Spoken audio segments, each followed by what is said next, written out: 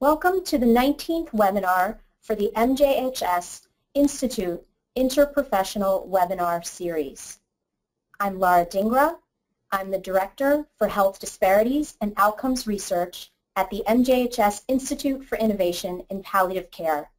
The title of my talk is Pain Assessment and Cultural Diversity. I have no disclosures. So my objectives today are first to describe the general elements of culturally effective care. And the reasons for this are based on several factors. As you know, the U.S. population is becoming increasingly diverse and is aging. Palliative care must be able to deliver high-quality pain and symptom care that addresses the unique cultural needs of both patients and their families. In order to do this, there's a need for us to improve our approaches to pain assessment for diverse populations with advanced medical illness. As we study factors that relate to race, to ethnicity, to culture, to socioeconomic status, to gender, to spirituality, religion, and other characteristics, we begin to understand that these factors can have a major influence on how people appraise their pain, interpret their pain symptoms, and express their pain. These factors, in turn, can affect how healthcare providers assess and manage pain. So a better understanding of these factors may help you, as providers, better engage your patients and their families in more efforts to have shared treatment planning and shared decision-making. As we study these factors, it's important to note that we may find that there are more similarities than differences across diverse groups. However, specific socio-cultural influences can play a profound role on access to pain care and pain assessment and treatment. One of the things that's important to note is that the evidence from the research literature shows that there are many differences in the quality of pain care that racial and ethnic minority groups receive, as well as individuals from non-majority cultures. And this is particularly troubling. Therefore, my second objective is to discuss barriers from the literature to the provision of culturally competent pain assessment. This will include evidence to suggest that there are three sets of factors that may affect pain assessment: patient and family-related factors, provider-related factors, and system-related factors. Finally, I'll review some clinical strategies that you as healthcare providers can consider incorporating into your own clinical practice for pain assessment in diverse populations. This will also include a review of several translated, validated measurement tools for pain assessment that you can incorporate because they are relatively brief. So there have been various definitions and models that have been proposed to describe culturally effective care. One conceptual model includes two key components: cultural sensitivity and cultural competence. Cultural sensitivity includes both attitudes and respect. Attitudes involve perceptions, either positive or negative, that a healthcare provider may have towards a certain group. Relatedly, do we as healthcare providers demonstrate behaviors that are consistent with having a non-judgmental attitude? Do we understand potential differences across different cultures? And do we respect these? Cultural competence involves the knowledge and skills that are needed to bring about positive outcomes in cross-cultural encounters with patients and their families. Now, there are two frameworks for describing the approach to cultural competence: a generic framework and a specific framework. A generic framework suggests that a general set of knowledge and skills can be applied to patients and to specific communities across different groups. Therefore, the key here is just to maintain a sense of openness towards other cultures. In contrast, a specific framework suggests that there are too many variations within different cultural groups and among these groups to apply a general approach.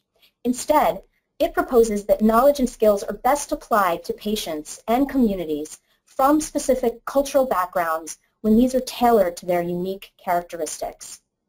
So it's important to keep in mind that there is no right or wrong approach in terms of a generic framework or a specific framework, but that these are just different ways of thinking about cultural competence. So cultural sensitivity involves an awareness, an insight towards how culture may shape patients' values, their belief systems, and their worldviews. It involves understanding potential differences and respecting them. Cultural competence involves the knowledge and the skills that providers need that have the potential to obtain more positive outcomes in cross-cultural encounters. Well, what are the benefits of culturally effective care? We know that the provision of culturally effective care is consistent with patient-centered care. A better understanding by providers of culture-specific values and beliefs in patients and their families may help them promote more effective pain assessment and management in diverse populations.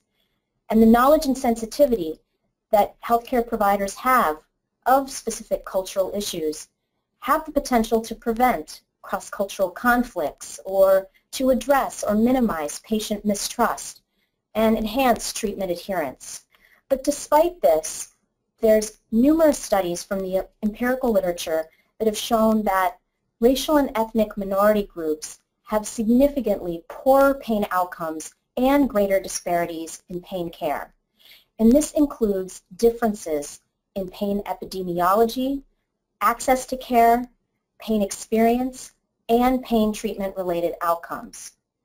These disparities are profound, and they've been shown in many different populations. For example, research by Dr. Karen Anderson and colleagues and other researchers shows that Caucasian patients are more likely to be prescribed more potent analgesics, including opioids, compared to Asian American, African American, and Hispanic patients with the same pain syndrome. This is particularly troubling because we know that there are important racial and ethnic differences in the experience of both experimental and clinical pain that have been well documented in the literature. For example, Dr. Burl Gooden and his colleagues at the University of Alabama at Birmingham have observed greater sensitivity to experimental pain among African Americans and Hispanics compared to non-Hispanic whites. And this is consistent with other research that shows that both pain severity and disability are greater among African American and Hispanic populations compared to non-Hispanic whites. So while the reasons for this potential difference are beyond the scope of this presentation, perceived discrimination has been proposed as one potential mechanism that explains this difference. For example, Dr. Gooden and his colleagues observed that a greater frequency of lifetime racial and ethnic discrimination, as perceived by the patient, predicted lower heat pain tolerance among African Americans, but not for non-Hispanic whites. So I want to shift now and talk about different barriers that may affect multicultural pain assessment. This includes patient and family-related factors, provider-related factors, and system-related factors. Among these three factors, the one that's received the most research attention to date involves patient-related factors. So language differences and communication problems between patients and providers can be a major barrier to effective pain assessment. We know that this is a challenge, and it's particularly so because you can't always have health professionals who speak the same language as the patient. However, even if a medical translator is available, many words in one language don't easily translate into another. It's important to note that communication challenges can include both linguistic and nonverbal differences. For example, the research suggests that among African American populations and some Asian American populations, that direct eye contact can be perceived as non-essential or as disrespectful. We had a case of a Chinese American woman who was Mandarin speaking only. She was diagnosed with terminal liver cancer, and she was experiencing extreme chronic pain and breakthrough pain. She was hospitalized, and she had expressed a preference for her oldest son to make all of the decisions on her behalf. The team decided that her pain would best be managed with a PCA pump. So when reviewing the instructions, the nurse specifically asked the son that it was important for him to not press the control button on the pump, that even if he felt tempted to press the button, his mother was alert and capable of doing this. The son's response was to nod and smile, and he remained silent.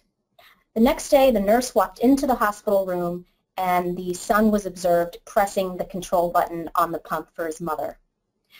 So it's important to keep in mind that among some Asian American populations, it is customary to shy away from saying no in order to avoid offending others, especially those who may be perceived to be in a position of authority. So healthcare providers should be aware that nodding does not necessarily indicate agreement or understanding of the treatment plan or the explanation that's provided. I think the context here is also important to comment on. Medical decision-making in traditional Chinese culture is often oriented towards family-based decision-making processes. The highest role in the family hierarchy is usually held by the father or the oldest son. We explored some of these issues with the son, and it revealed that he was particularly troubled. He was very worried about watching his mother, and he was fearful of her dying in severe pain. He felt as though it was his duty to press the button on the pump. This may relate to larger issues of filial piety, where Asian American patients may feel responsibility to protect their family members. When we explored this more, it tapped into larger concerns that he was experiencing. He was deeply conflicted. He was worried about watching his mother be in severe pain, and what he perceived to be was her inadequate analgesia, and balancing this with the nurse's instructions. He also felt responsibility for caring for his mother since his father had died. In terms of other issues that can affect the use of common tools for pain measurement, one issue that I want to point out is that the numeric rating scale, which is widely used and very common for pain measurement, may not be completely understandable by patients of certain groups. For example, Native Americans may choose a favorite or a sacred number when asked to rate their pain instead of rating their actual pain experience. And this has been shown across Native Americans from different tribes in the research literature. In our own cancer pain study with the Chinese American population in New York City's Chinatown, we have found that the numeric rating scale may be confusing to monolingual Chinese-speaking patients. Chinese characters are usually read vertically, so we often have to explain to patients that the scale needs to be read from left to right so that they can see how the numbers indicate greater pain severity. Acculturation can also be a powerful influence on pain assessment. Acculturation represents the extent to which immigrants assimilate and accept the norms, customs, and values of dominant Western culture. The research literature shows that less acculturated patients have a higher risk for unrelieved pain. There are many different ways to measure acculturation. Acculturation can be measured in terms of linguistic acculturation. So in our research with the Chinese American community, we have measured acculturation to the English language by asking patients to report how much they read, speak, or think in Chinese versus English. In our research, we found that patients who reported they were more likely to read, speak, or think in English also reported higher levels of pain.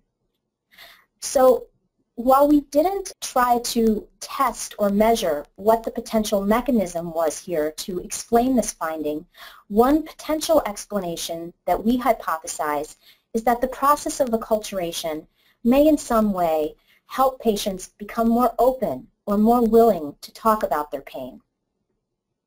Acculturation can influence the patient's appraisal of their pain expression, and their desire for treatment. Another factor that's important to consider is the role of stoicism. For example, in research with African American pain patients, the findings reveal that they often shared beliefs that they should be strong and not rely on pain medications. There was a sense among patients that pain should be a private experience, and being stoic or withholding emotion would prevent their family from worrying and being burdened. This is often seen in other cultural groups as well as non-minority patients as well. However, they have been found, these beliefs, to be more frequent among racial and ethnic minority populations. Another example involves that of Chinese traditional culture, which is heavily influenced by Confucianism, Taoism, and Buddhist elements. These belief systems favor a minimizing attitude towards pain. Men in particular may be socialized from childhood not to display pain publicly because this can be perceived as a sign of weakness. So, according to Confucian philosophy, preserving social harmony is essential. Positive or negative displays of emotion, if these are very extreme, are discouraged and are minimized. It's better to remain balanced. So these perceptions can reinforce patients' openness or willingness to communicate pain despite the distress that they're experiencing. So stoicism can impede the patient's pain report as well as the clinician's ability to assess it. One important issue that's important for us to review is the potential for how minorities and members of marginalized groups may be viewed and how they in turn view healthcare providers and the healthcare system.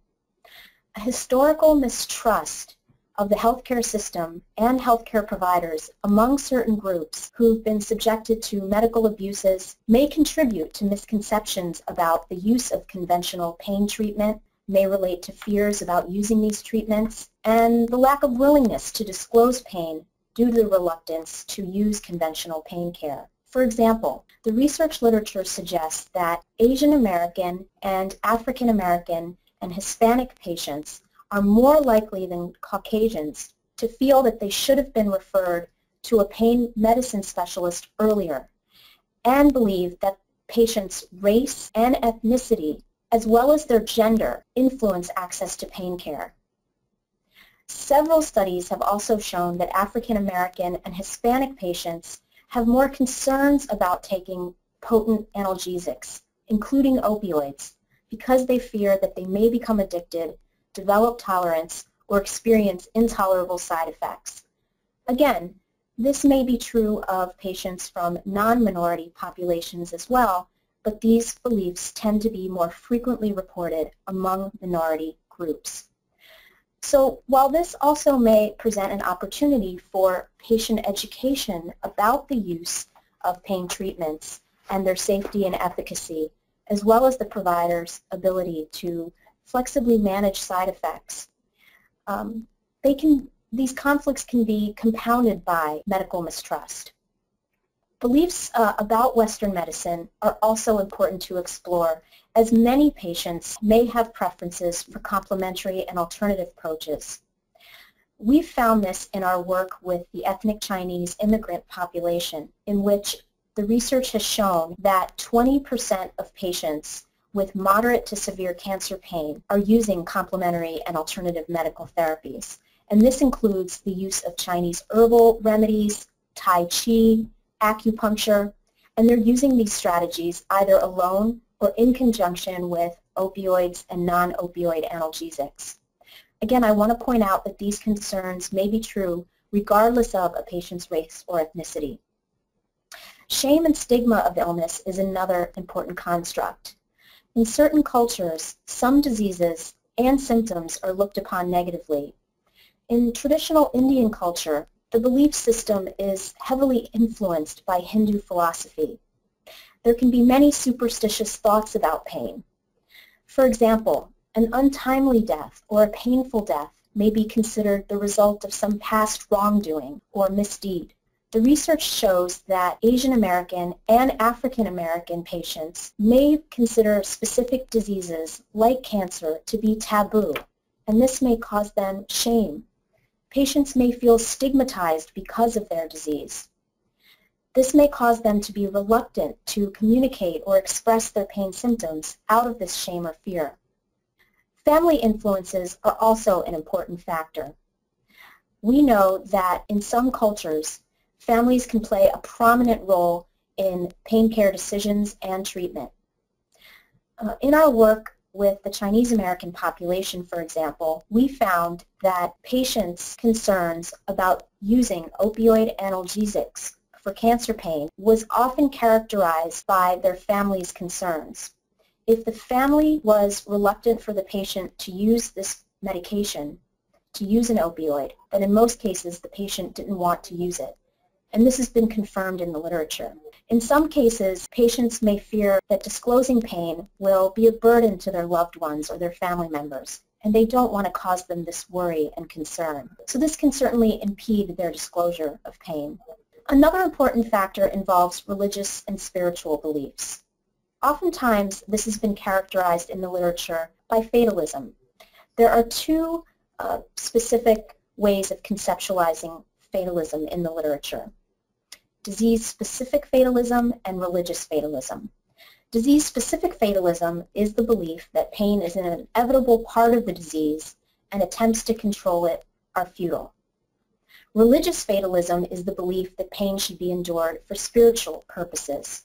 For example, in the literature, the research shows that Hispanic patients have reporting that suffering from pain is a part of life that needs to be endured, and this may have a redemptive value. Pain may be a way to get closer to God. Certainly, fatalism can influence patients' pain expression, the meaning of the pain, and their desire for treatment. We've also found that within the Chinese American community and within other Asian American cultures that the belief systems may be heavily influenced by Confucian elements, Taoist elements, and Buddhist elements, which emphasize that if a person can emotionally detach from their pain and not become distressed by it, they may undergo tremendous spiritual and personal growth. So in the clinical scenario, fatalism may pertain to beliefs that serious illness and pain are predestined. They're not changeable, and pain management is not likely to change the future outcome, even if the intention of healthcare providers are good. The next set of factors involves provider-related factors, and this includes provider attitudes, beliefs, and knowledge about pain. So regardless of a patient's racial or ethnic background or their cultural characteristics, provider competency to effectively assess and manage pain using best practice strategies contributes to the quality of pain care.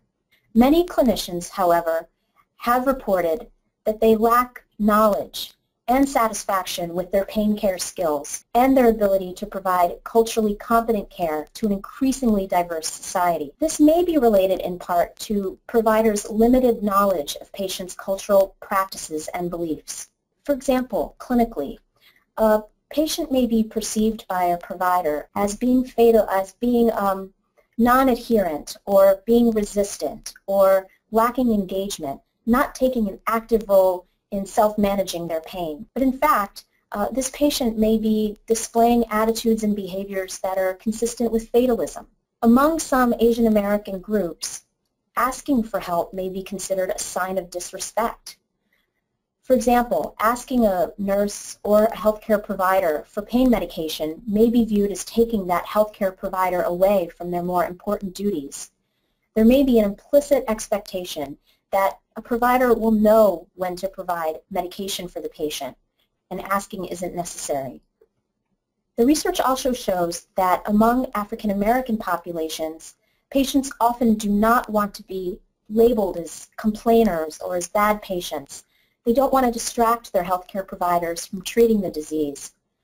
They often have many fears and concerns that pain means that their illness is progressing. So this can inhibit patients from discussing pain and affect providers' ability to assess it. In addition, stereotype thinking and bias can affect pain assessment. These involve provider beliefs about patients' racial or cultural or religious characteristics that can influence how providers evaluate patients. For example, a survey by Dr. Van Ryn and colleagues showed that physicians' perceptions of patients are often influenced heavily by patients' ethnicity. These included the bias that minority patients were more likely to be at risk for non-adherence and potential opioid misuse compared to non-minority patients. And these results are very troubling because they are not supported by the evidence. So these beliefs have the potential to be damaging, and more research is needed to understand and investigate how bias can contribute to potential inequities in pain assessment and treatment so that we can change this. It's true that stereotyped thinking involves categorical representations, and it can be a method or a way for people to organize lots of information or make sense of people. However, the danger is that when these stereotypes are applied globally, we may fail to take in important information that disconfirms them. So another potential barrier involves the role of ethnocentrism, and this is the tendency to view the attitudes, beliefs, and behaviors and cultural norms that don't match our own as incorrect or abnormal or inferior or wrong. You may want to ask yourself, look back to a case when a patient reacted to pain or expressed their pain in a way that didn't match your own values or beliefs, or pursued a treatment strategy that you didn't feel you agreed with based on your own background. How many times have you maybe felt that this was inappropriate or even frustrating?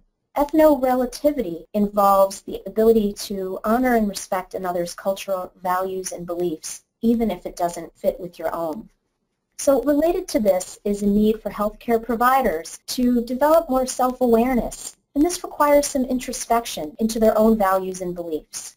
How many times have you asked yourself, which of my attitudes are culturally based and which are empirically proven based on the evidence? It's important to recognize our biases and not let them unconsciously guide our practice. I want to point out that the research on stereotyped thinking and bias has been shown to occur even in healthcare providers that are deeply, deeply opposed to discrimination. So these things seem to be operating at an unconscious level in many cases. The third set of factors that I'd like to discuss involve system-related factors that can affect pain assessment. For example, facilities may want to apply a general or one-size-fits-all approach to care. Provider lack of time for multicultural pain assessment can be a formidable barrier, particularly when the patient-to-provider ratio is high. In the past, there's been a lack of multi-language instruments that have been translated in different languages that providers can use to assess pain. Fortunately, several of these tools are now available and can be incorporated into your clinical practice. I'm going to talk about three of these tools: the Wong-Baker FACES Scale, the Brief Pain Inventory Short Form, and the Condensed Memorial Symptom Assessment Scale. So these have the potential to improve pain assessment and pain management because they can improve communication between patients and providers and overcome some of the linguistic barriers to pain assessment. So most of you are aware of the Wong-Baker FACES Scale, already use this in your practice. It's now available in 50 different languages. It was initially developed for pediatric populations, but it's since been validated in multiple adult populations, including groups over 60 years old.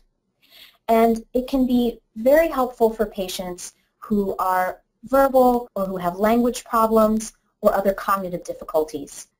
There's a series of 6 progressively distressed faces, and the patient chooses the face that best represents their current pain severity. Across the literature, the Wong-Baker FACES Scale is rated as the most favored scale by patients because it's the easiest one for them to use. The Brief Pain Inventory Short Form is well validated and widely used. It's psychometrically and linguistically validated in 24 different languages to date. This includes Arabic, Chinese, Spanish, German, French, It's a 15-item self-report measure, so the patient completes this, him or herself, and it evaluates different pain-related features. Pain-related severity is assessed using 4 items. This includes pain at its worst, pain at its least, pain on average in the past 24 hours or in the past week. It also asks the patient to rate their pain right now. The responses range from 0, no pain, to 10, pain as bad as you can imagine. Another important feature of this scale is that it also rates pain's impact on function across 7 different domains of living, and this includes mood, sleep, enjoyment, social relations, walking ability. These items are also rated from 0 to 10, with 0 representing does not interfere and 10 representing completely interferes. The brief pain inventory also assesses other characteristics like the location of the pain and the quality of the pain.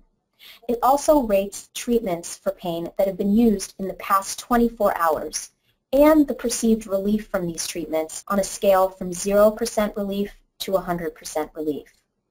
The Condensed Memorial Symptom Assessment Scale is also one that you can consider using in your practice. It's based on the original long version, the Memorial Symptom Assessment Scale, that was developed by Dr. Portnoy and colleagues. It's currently available in 2 languages, English and Chinese, and it's a 14-item self-report measure. A unique feature of this tool is that it assesses both physical and psychological symptoms that the patients experienced in the past week. So you can see the symptoms here on your screen. The tool assesses both pain and non-pain symptoms, and the patient is asked to rate the presence or absence of each symptom. If a symptom is present, they then rate the symptom in terms of its distress to them on a 5-point scale that ranges from 0, not at all, to 4, very much. So here you see the tool in Chinese, and you can see that it's brief enough to use in your clinical practice. So in terms of some clinical strategies that might assist healthcare providers in culturally relevant pain assessment, a first starting point may be to consider identifying who the primary decision maker is in the family and who's the family spokesperson. It can be helpful to assess patients' and families' expectations for communication. For example, do they prefer a family-based model of communication or a patient-based model of communication? It can be useful to assess the patient's and the family's perceptions of the pain. What do they perceive as the cause of pain? What does this pain mean to them? How do they interpret it?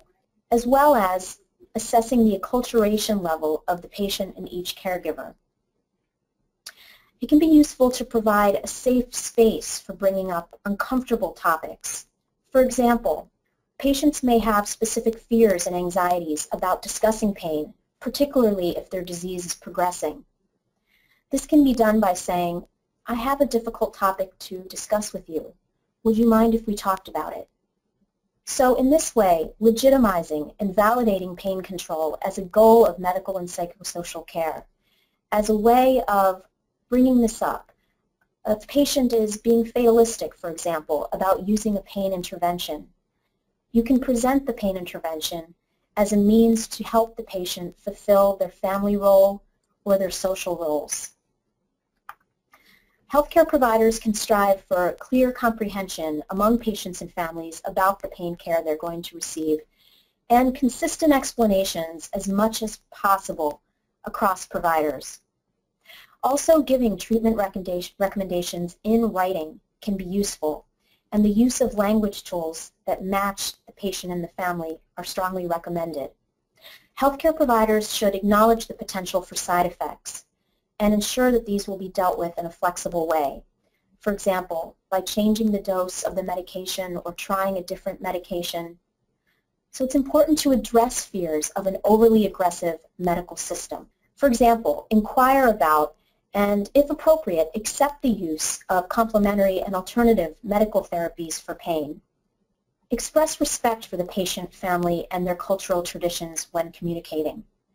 it can be helpful to express some interest or some understanding or knowledge of the patient's and family's cultural background. This can be done by many different ways, and certainly educating yourself can be very powerful. Doing this can provide some common ground with patients and their families. It can help establish rapport, and it can also help patients feel comfortable about bringing up potentially uncomfortable topics like the use of complementary and alternative therapies or concerns about the use of certain medications. Ensuring open-ended communication to balance pain care needs with culturally specific issues such as closure and hope, maintaining respect, is vital. So in summary, minorities have significantly poorer pain outcomes and greater disparities in pain care. Culturally effective care includes both provider competence and sensitivity. Patient and family, provider, and system-related barriers may impede pain communication, assessment, and management. Cultural assessment includes a better understanding of patients' values and beliefs, their perceptions about the pain, and their treatment preferences. Strong communication skills are key. Demonstrating empathy, active listening, and an understanding of patients can help provide care that's really consistent with their preferences. I want to acknowledge the contributions of Jack Chen and Dr. Karen Richards, who assisted with this presentation. And we now have some time for questions. So if you have your questions, feel free to submit them. I see we already have some questions here, and I'll also give you a moment to collect your thoughts. So one question that has come up a couple of times is, what are some of the most prevalent symptoms that cancer patients have? That's an excellent question. So the literature suggests that pain and fatigue, sleep disturbance often cluster together in patients and may have a reciprocal relationship. There's research to suggest that the most distressing symptoms that patients report include lack of energy or fatigue or dry mouth. And we've confirmed this in our own research within the Chinese American community, and it's consistent with the majority culture, with racial and ethnic groups from other cultures as well. Someone asked, can you please elaborate more on the difference between cultural competency and sensitivity? So that's a great question. You know, they're related. However, it's true that you know, someone may have cultural competence, but they may not be culturally sensitive. So cultural competence really involves the knowledge and skills that are required to bring about positive outcomes in cross-cultural encounters with patients and families across different groups. Cultural sensitivity involves the attitudes and the respect that a health provider has. Do they have an awareness of how potential differences can affect patients, and do they respect these differences? So another question that has come up is, one of my Chinese American patients was suffering from severe pain. She refused any use of analgesics, including opioids, based on her cultural beliefs. So that's an excellent issue to bring up, and I'd be curious to know how you encountered this. You know, what can be helpful is trying to get a better understanding of what the specific barriers are. What are the thoughts and reasons that patients have for their reluctance to use, let's say in this case, an opioid analgesic? You know, if you can try to better understand this and not be judgmental about it, you then can try to maybe negotiate with the patient and let them know that there are some other strategies that are available, and that if they're willing to try those with you and give them a chance and give you a chance to work with them, you may be able to better help them improve their analgesic response and reduce their disability from pain. It's important to note that among some of the Chinese American population, and we've found this a lot in our research, for patients who have a preference for herbal therapy to treat their pain, this can be concerning.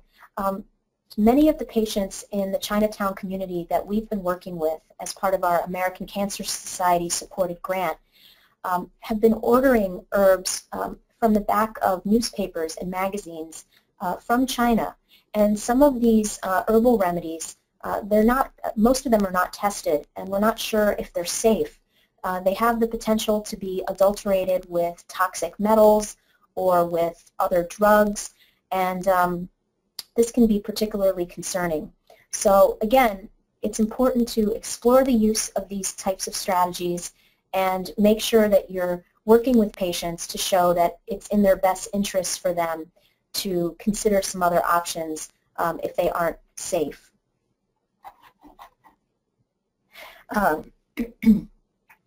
So another question that somebody has is, how do I offer support or an intervention for a patient and a family who demonstrates disease-specific or religious fatalism? That's a great question. You know, it's important, I think, to take a step back and explore with the patient where these fatalistic beliefs are coming from and why they hold such value to them. While we can't necessarily change culture, or we don't want to change culture, we can certainly let patients know that they don't have to suffer and that there are other options that are available. So we can educate patients about the availability of these strategies. I can see that we have a lot of other questions that are coming up, and unfortunately we are out of time. I want to encourage you to email me. My email address is ldingra@mjhs.org. And I also want to remind you that our next webinar will be Family Meetings in Hospice and Palliative Care by Dr. Myra Gleishan. This is going to be July 9th at 12:30.